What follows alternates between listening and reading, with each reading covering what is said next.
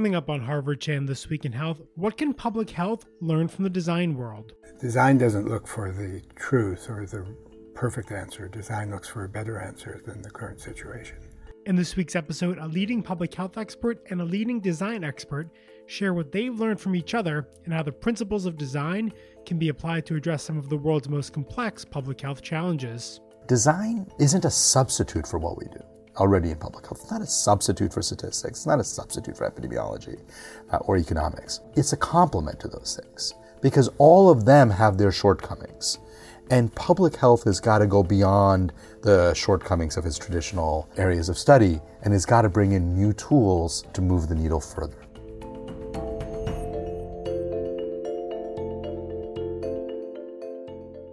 Hello and welcome to Harvard Chan This Week in Health. I'm Noah Levitt. Ashish Jha was skeptical the first time he heard Patrick Whitney speak.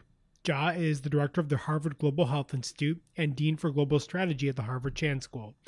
Whitney is professor in residence in the Department of Health Policy and Management at the Harvard Chan School, and he's one of the world's leading design experts.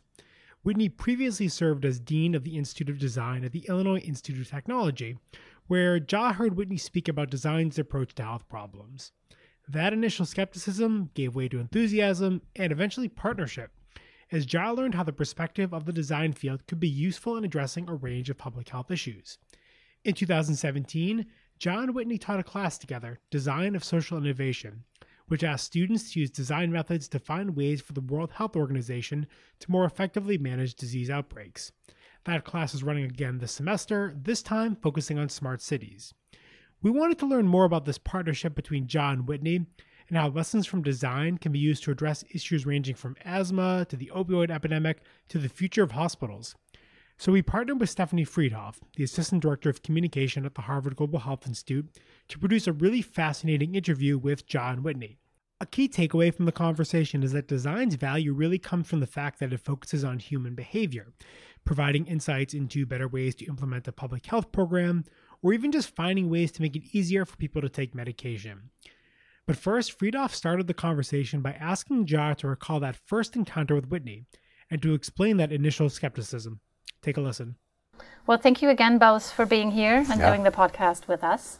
Ashish, I'm going to start with you. Our topic today is what can design do for public health? What did you first think when you heard about this idea of bringing a design expert to help with public health problems? Yeah, so my first real encounter with design was a few years ago when I had a chance to visit with Patrick in Chicago. And I arrived that morning, I remember it very clearly, and I remember Patrick standing up and talking about approaches that design takes to solving problems. And I would say about 10 seconds into his talk, I started feeling very skeptical. And as he continued, I got more and more skeptical. And about 5-7 minutes in, I couldn't hold back anymore and I had to raise my hand and ask. And let me explain the skepticism. You know, so much of what I have cared about, what many of us care about in public health, is about bringing evidence, bringing science and data, to moving away from solving problems by saying, hey, how does this make me feel? I feel like vaccines are unnatural and cause health problems. Well, I understand, but the evidence and the science and data are very clear that vaccines are safe and effective.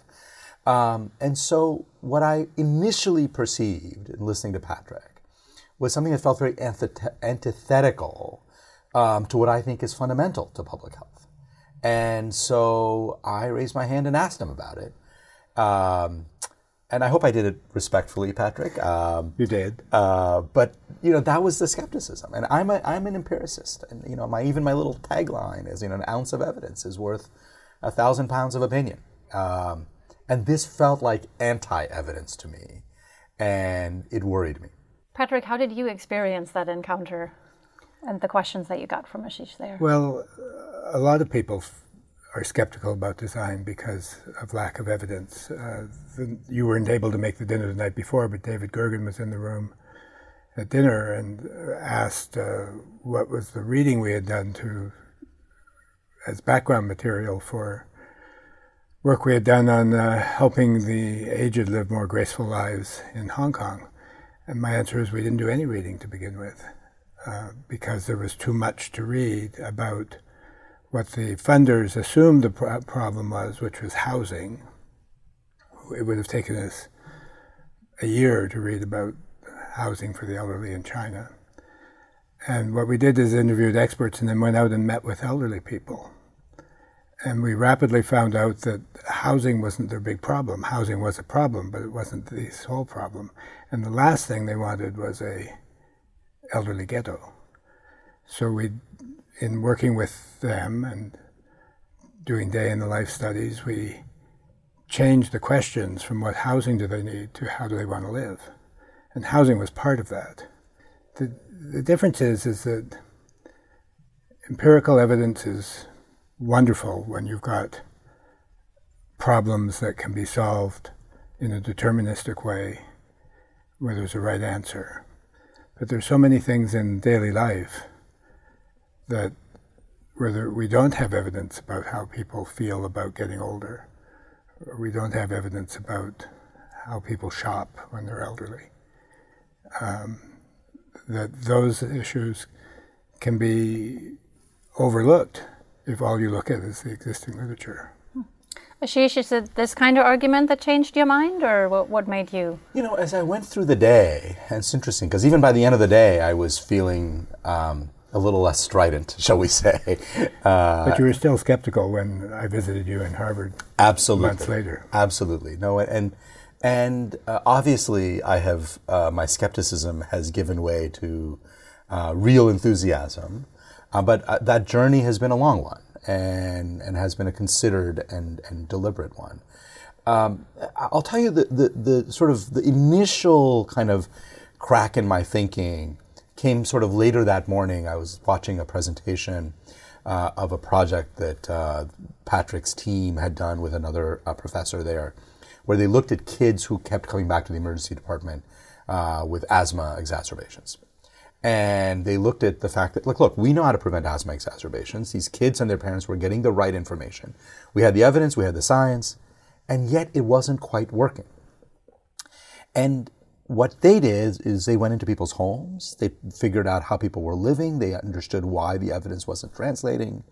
And of course, it made eminent sense to me that so many public health problems are actually about behavior and about how people live lives and what they value. And just walking in and saying, you need evidence, and just we'll give you the best scientific evidence, it just doesn't work enough. I mean, it does for some people, but for very many people it doesn't. Even the vaccine example I use, the evidence is extremely clear, but there's still people who are hesitant about vaccines, who aren't quite ready to accept it. And it hit me that this wasn't a classic kind of scientific problem to solve. It was a human behavioral problem to solve. And the way that design people thought about these issues seemed to have some importance that we as public health officials often didn't pay attention to. And that's what got me initially thinking. Staying with the asthma problem for a minute, what the team noticed as they went in was that the problem was holes in the wall where rodents and insects, triggers for asthma, were living. But as far as we could tell, holes in the wall isn't part of the protocol for treatment prescribed by the NIH. So in a sense, the medical doctors couldn't look at it. It's not part of the protocol. They didn't even know about it. Whereas it was obvious to us, one of the first things to do is get some saran wrap and plug those holes today and then come back tomorrow and do it with plaster. So this is a traditional, I would say, problem in global health, right? That we provide people with drugs, for example, but then they don't have enough food to eat to actually absorb the drugs in the way that they're meant to be absorbed. So if you could, Patrick, talk a little bit about how are you helping people in public health see more of the problem or take a bigger look? How does design help us do that? Well, in the class, we give them problems that don't have a definitive right answer.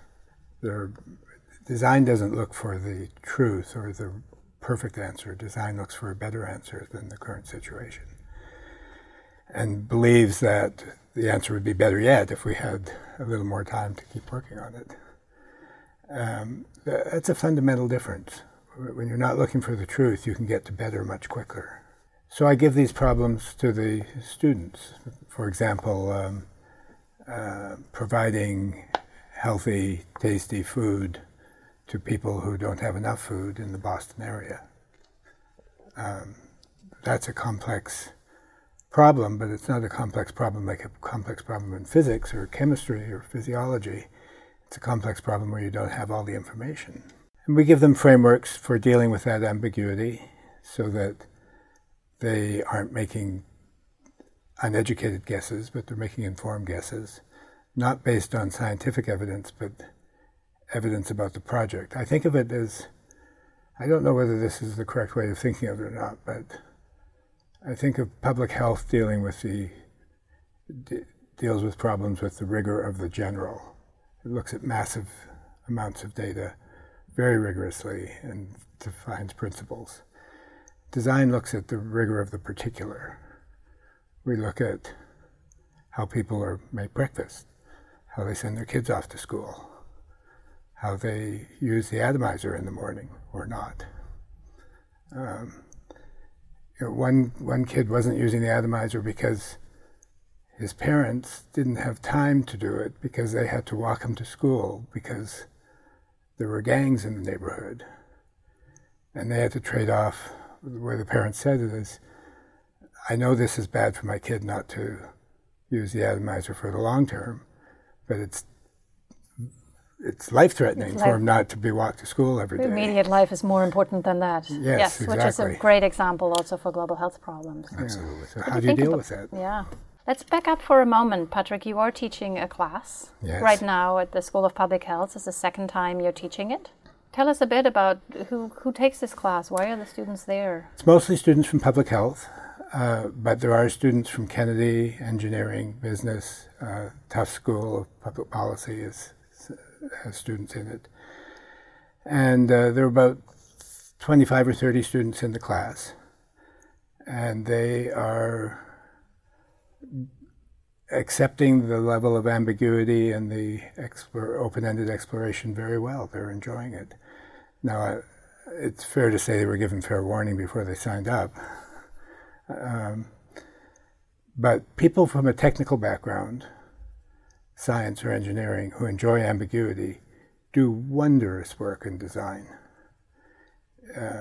Now, maybe the majority of them don't enjoy ambiguity, but those who do love design. So these students are having a great time, and they work in small teams and projects and get small lectures to catalyze those projects. It's not an issue of me relaying information to them. It's an issue of me creating a context where they develop their own content and their own answers to the problems.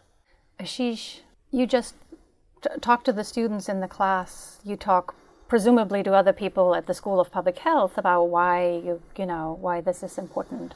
Sort of, what are some of the things that you tell them, and sort of, obviously there's a lot of people who don't like ambiguity or uncertainty, which are at the core of a lot of these complex problems. Yeah. How do you help people understand this? The approach I've taken, and it's been interesting learning design from Patrick. I've started seeing its application in more and more public health problems. Arguably in almost every public health problem, there is an application of design. And what I've done is try to lay those out for people. Try to lay it out in class. The fact, that just recently, for instance, President Trump announced that he wants America to get to 0 new HIV infections by 2030. Well, if you think about the science behind HIV infections, we have great diagnostics, we have great treatments. Policy is mostly good in that we now give people access to treatments. Most people have access to drugs. And yet, our best estimate is that half of people who have HIV in America are on drugs in a way that's truly suppressing their viral load. 50% efficacy in the context of getting all the science right. That's crazy. And so then when you start taking apart why has this been so hard, you realize there's a whole set of issues where design would be actually extremely helpful. A lot of people don't take their medicines. And, the simplistic and wrong answer is to say, well, those people are not very smart, or they don't care about their health. No, that's all wrong. We know that's wrong. And there's no one answer for why people don't take their medicines. Design lets you get into that and understand human behavior and the ambiguity, the trade-offs people make, and gives you new tools to begin to move that needle. We could talk about TB, we could talk about smoking, we could talk about almost every major public health problem, and you end up with all of these elements. And what I try to convey to your students in class, Patrick, and what I have tried to convey to my colleagues, is that design isn't a substitute for what we do already in public health. It's not a substitute for statistics. It's not a substitute for epidemiology or economics. It's a complement to those things, because all of them have their shortcomings. And public health has got to go beyond the shortcomings of its traditional areas of study, and has got to bring in new tools to move the needle further. Let me give an example of that. We did a project several years ago at the Institute of Design about people recovering from heart disease, where the recidivism rate is 50%. When we looked at what they did, they tried to follow the regimen that they were given. But it turns out that eating with one's family is not a clinical or medicinal experience. It's a joyful experience and ties the family together. So people fell back into their old eating habits and cooking habits and family ways. So what the student did was stop thinking of the problem as something that needed to be treated, but bring the joy back into it. She made a cookbook, digital cookbook, that allowed people to pull ingredients onto their plate. You could see the plate, size them. You could see the calories and fat going up and down as she sized it. It expanded the repertoire of meals. Most people have 15 recipes they repeat or fewer. This expanded that, made it joyous, so much so that people who didn't have heart problems wanted to use it as a cookbook. So how do you flip it from something that needs to be treated to something that works on the joyful side of life? And by the way, the treatment gets better.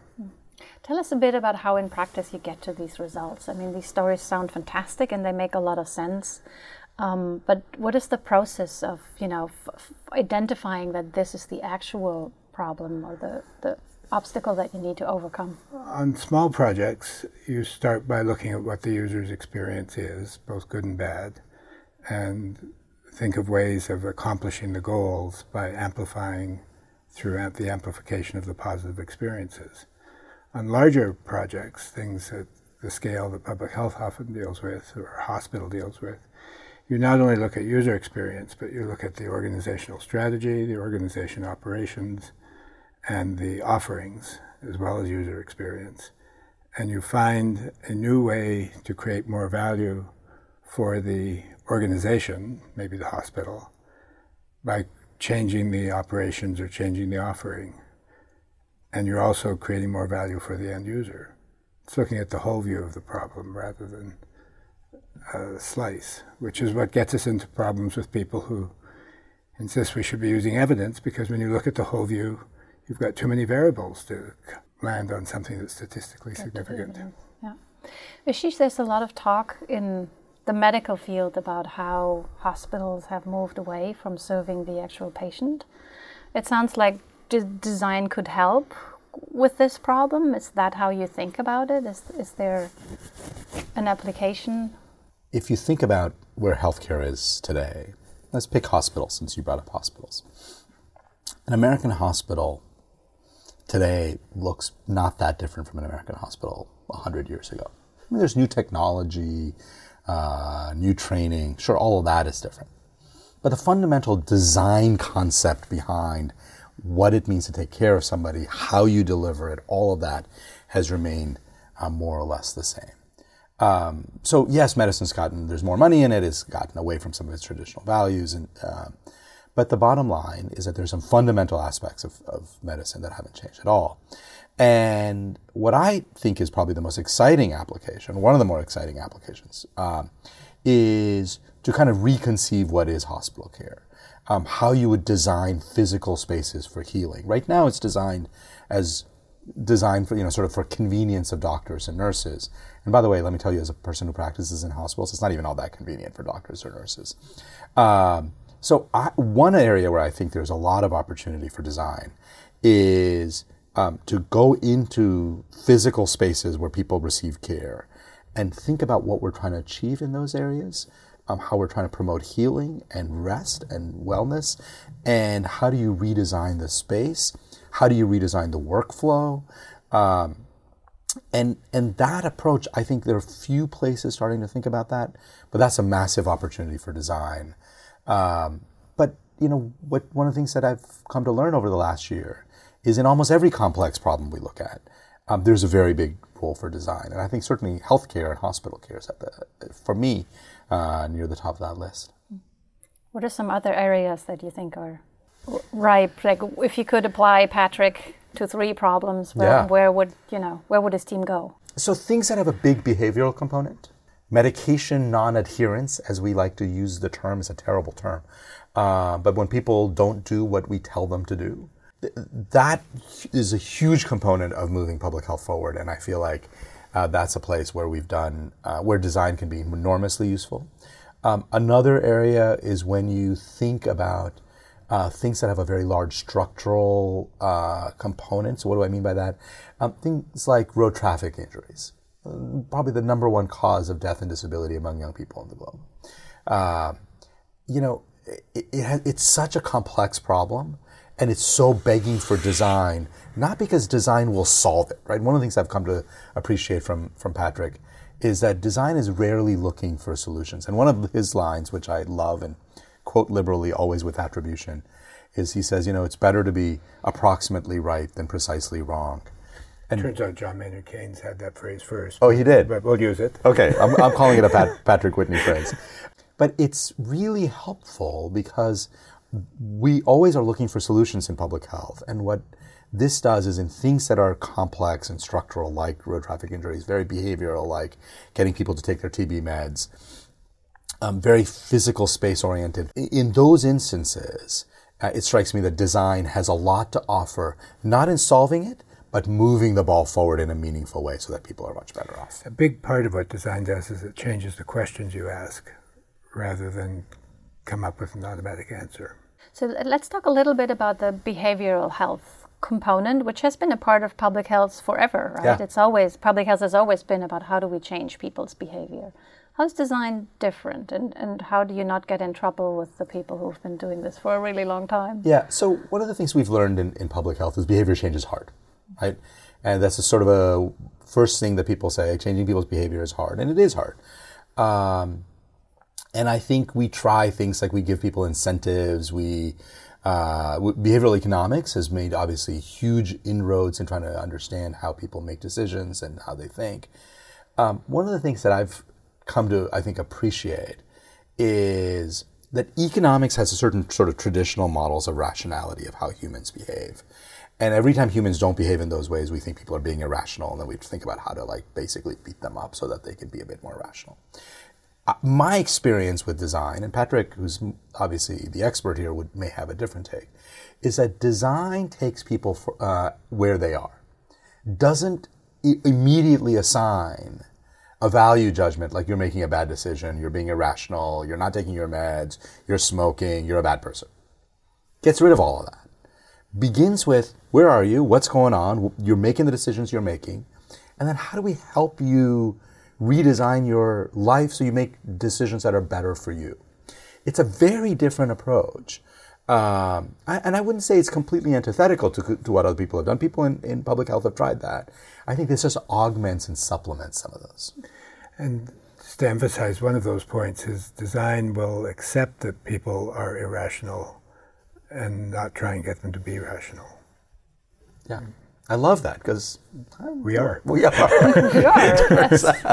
It turns out. Or also, as your example earlier showed, like we might not have the full picture. So it's a very rational choice to save your child from being shot and put the asthma care later. Yes.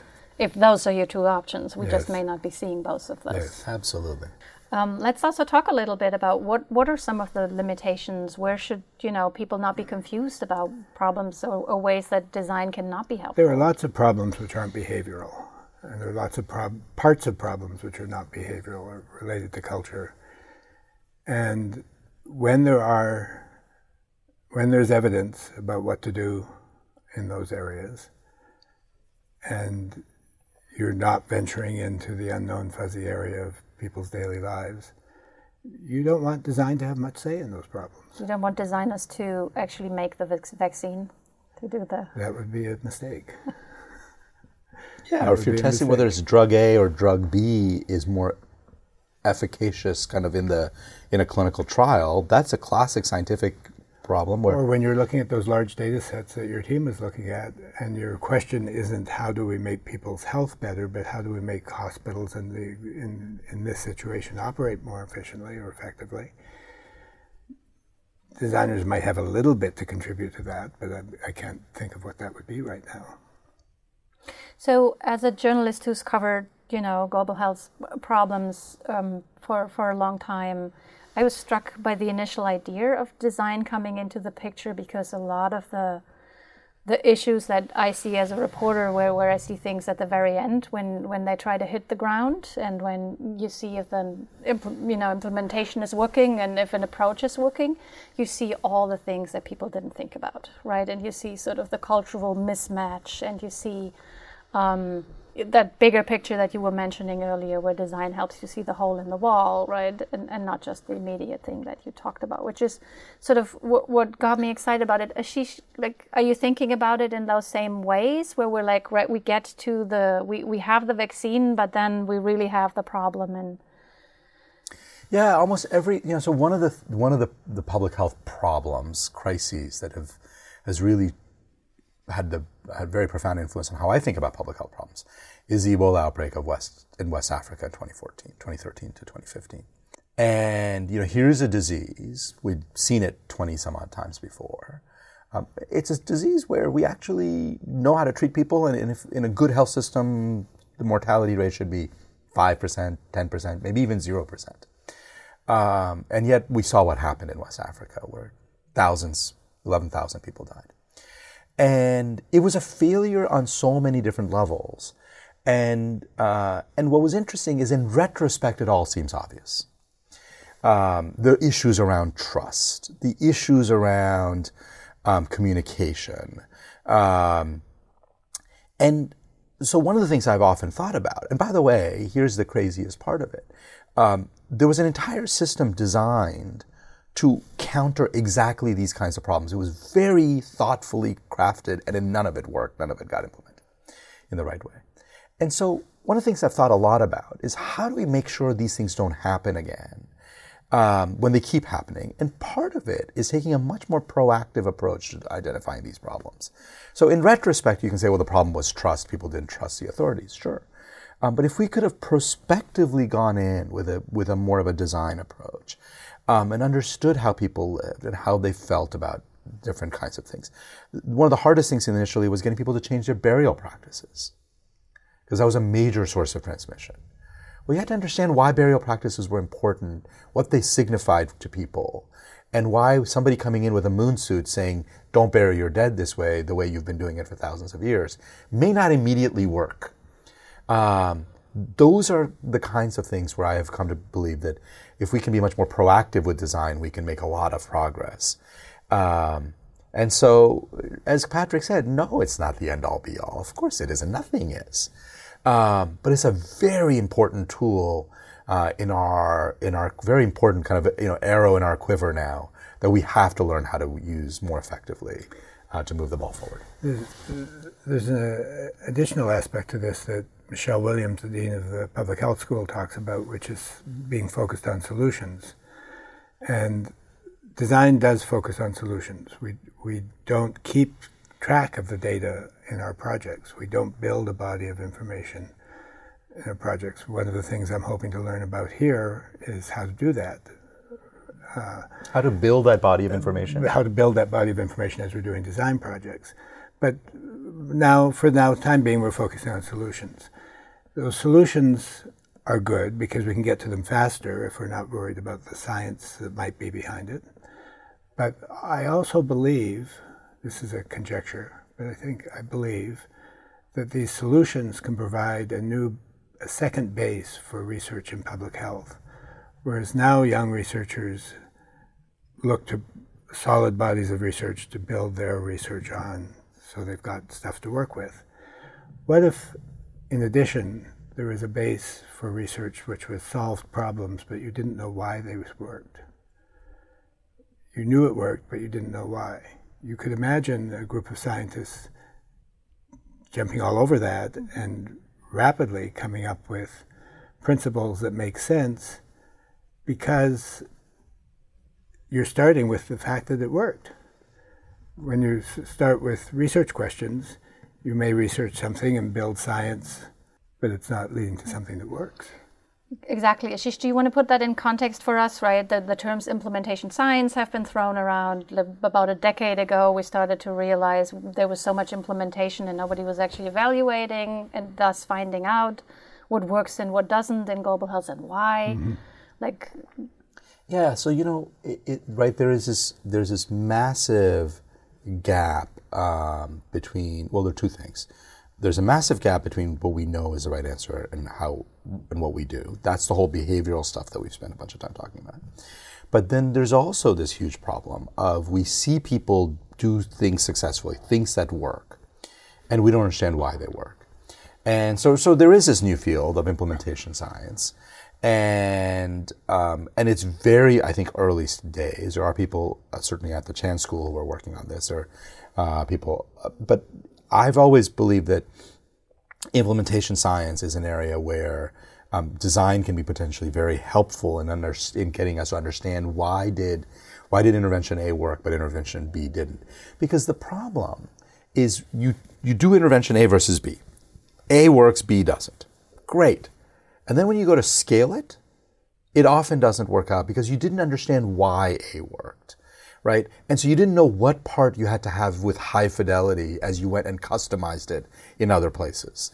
And it's that kind of detailed, messy stuff that we've got to figure out, or we end up just not being able to scale things very effectively because we don't understand what's really critical and what you are allowed to sort of change and customize. I'm hoping design helps us with some of that work. Design does that in other fields where they focus on the difference between the product and the touch points of the product. The product can work in some ways spectacularly well, and those are touch points that give the product its identity, and other things it doesn't have to work so well. And knowing which touch points in the product or which touch points in a medical protocol are important is critical. Well, I'm thinking of a story, and I don't know if this gets at this, but a bunch of years ago, a guy named Peter Pronovost came up with a checklist for how to eliminate central line infections. These are infections, deadly, very expensive, that develop when people put in catheters into large veins in the body. This is almost only used in the intensive care unit. He developed a checklist. A tool wrote about this checklist, and it got the infection rate down to 0. And we used to think you could cut the infection rate to a certain some number. Peter's checklist got it to 0 at Hopkins. And everybody said, oh, that's Hopkins. You can do it at Hopkins, but you can never do this more broadly because Hopkins is so different. And he went and implemented it in the state of Michigan across 50 hospitals. And about 35 hospitals got to 0 and stayed at 0. And so that was impressive. New England Journal paper, lots of excitement. But what's interesting is I always wondered what happened to the other 15. And why did 35 make it and 15 didn't? 35 seems very impressive, certainly good enough that your statistics look great and you end up in the New England Journal. And what he and others have basically come to discover, but took a bunch of years and a lot of going back, is that you had a checklist. The problem with this checklist was that doctors didn't want to follow the checklist. Doctors like, I don't need the checklist. I'm a doctor. And what happened at Hopkins was Peter Pronovost had tremendous amount of social power because everybody knew him. He was the chief quality officer. They loved him. So when he implemented it, nobody was willing to go up against the checklist because they were going up against Peter. When he went to Michigan, people in Michigan, most of the community hospitals didn't know him. So he didn't have that same power. He got hospital CEOs to tell their doctors that this is the checklist, and when you don't listen to the nurse who's implementing the checklist, you're essentially going up against me. And in about 35 hospitals that happened. And in about 15 hospitals, the CEO didn't really communicate that. And then you know what actually happened. So the bottom line is that implementation of things like checklists is hugely dependent on cultural change and is hugely dependent on sometimes strong-arming people, sometimes setting up very clear expectations and boundaries. It's that cultural stuff that we haven't paid as much attention to in public health. And it's interesting because I suspect that if you had done sort of a design analysis at Hopkins, you could have figured out that part of what led to the success was people appreciated and understood who Peter was. And then you had to figure out, how do we replicate and clone Peter at all those other 50 hospitals in Michigan? Can't clone them. We don't have that. Our technology on cloning isn't so good. But the point is, you've got to come up with a substitute. I think we could have predicted that if we had applied design early. We didn't. And so we had to learn it 10 years later. But socializing his reputation and even him might have gone some ways to get that up to 40 or 45. Yeah. What do you mean by socializing? Well, rather than the CEO ordering them to follow the nurse's statements of the checklist, build the respect for Peter in those docs that is similar to the respect that he had at Hopkins. If they didn't know who he was, tell him who he is and have him meet him and have a drink with him and go to a seminar with him so that they have the same respect. You know, most people want to do the right thing. It's the chaos of daily life, whether it's work or learning or family life, that keeps you from doing the right thing every time you're supposed to do it.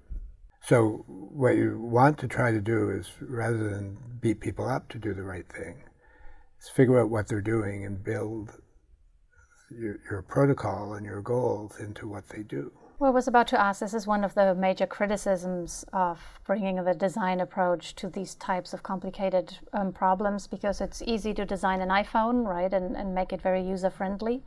It is much harder to get people to do some of the things that don't fit so much into their... Yeah, but let's go back to the student who did the cookbook.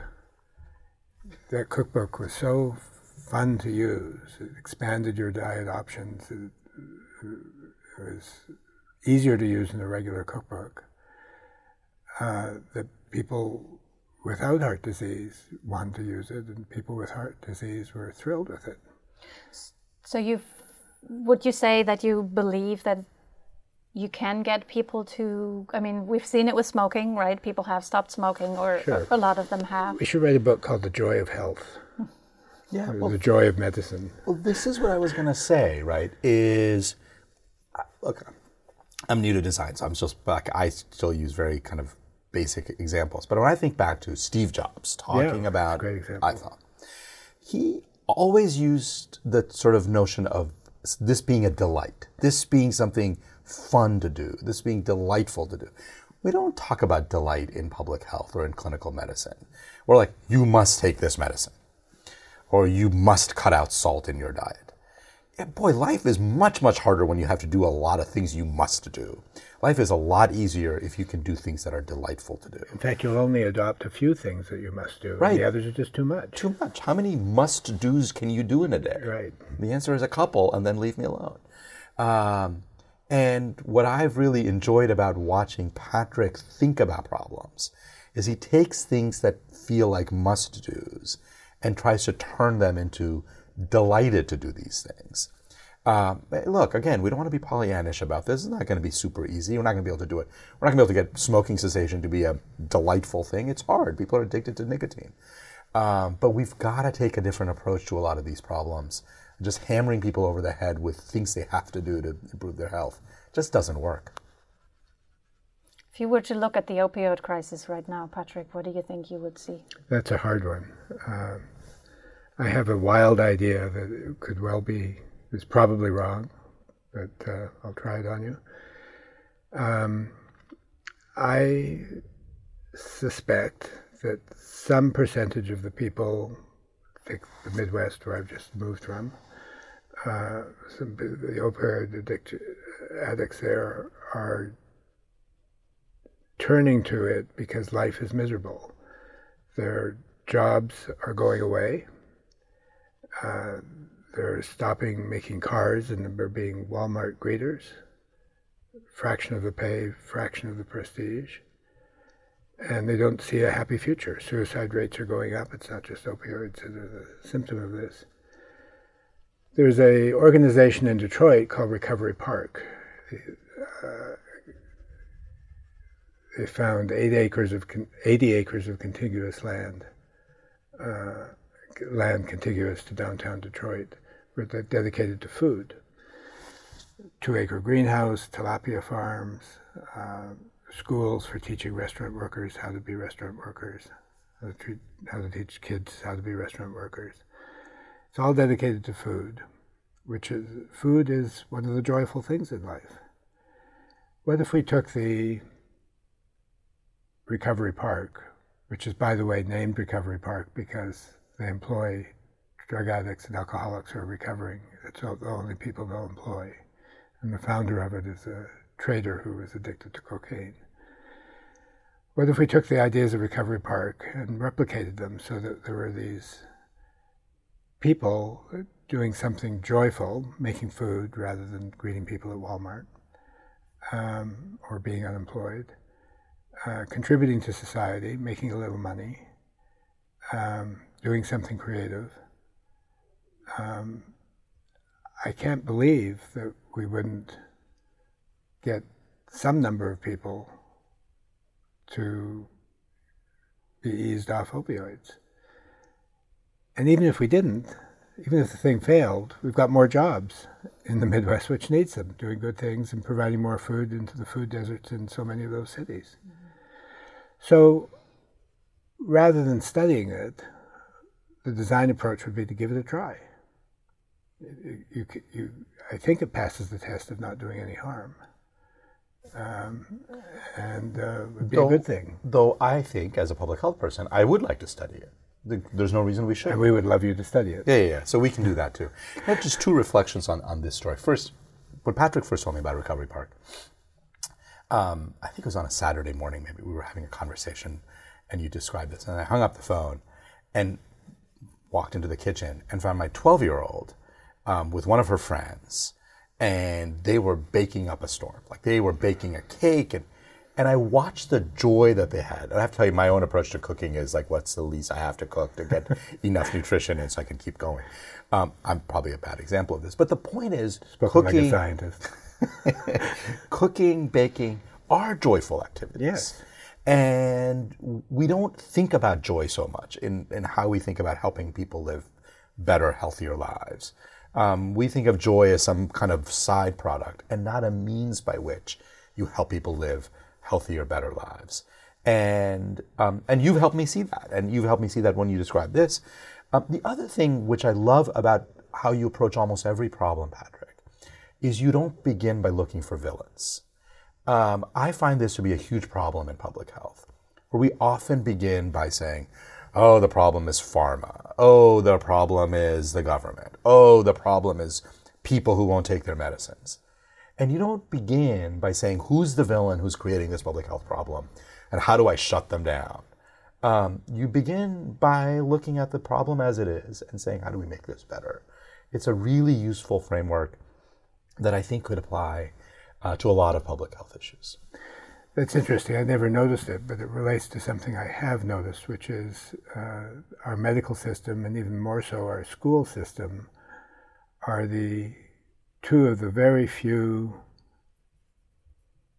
systems or organizations that Henry Ford would recognize if he came back in a time machine now and looked at them. We think of people as material, both kids and patients. We think of processing them. We think of quality checks along the way. We never think of making them happier. It's not in the curriculum goals. Nor in the medical goals. Right. That's a problem. Fewer villains, more happiness and more empathy. It's a great note to end on. Thanks to both of you. Pleasure. Thank you. This was Thank fun. you.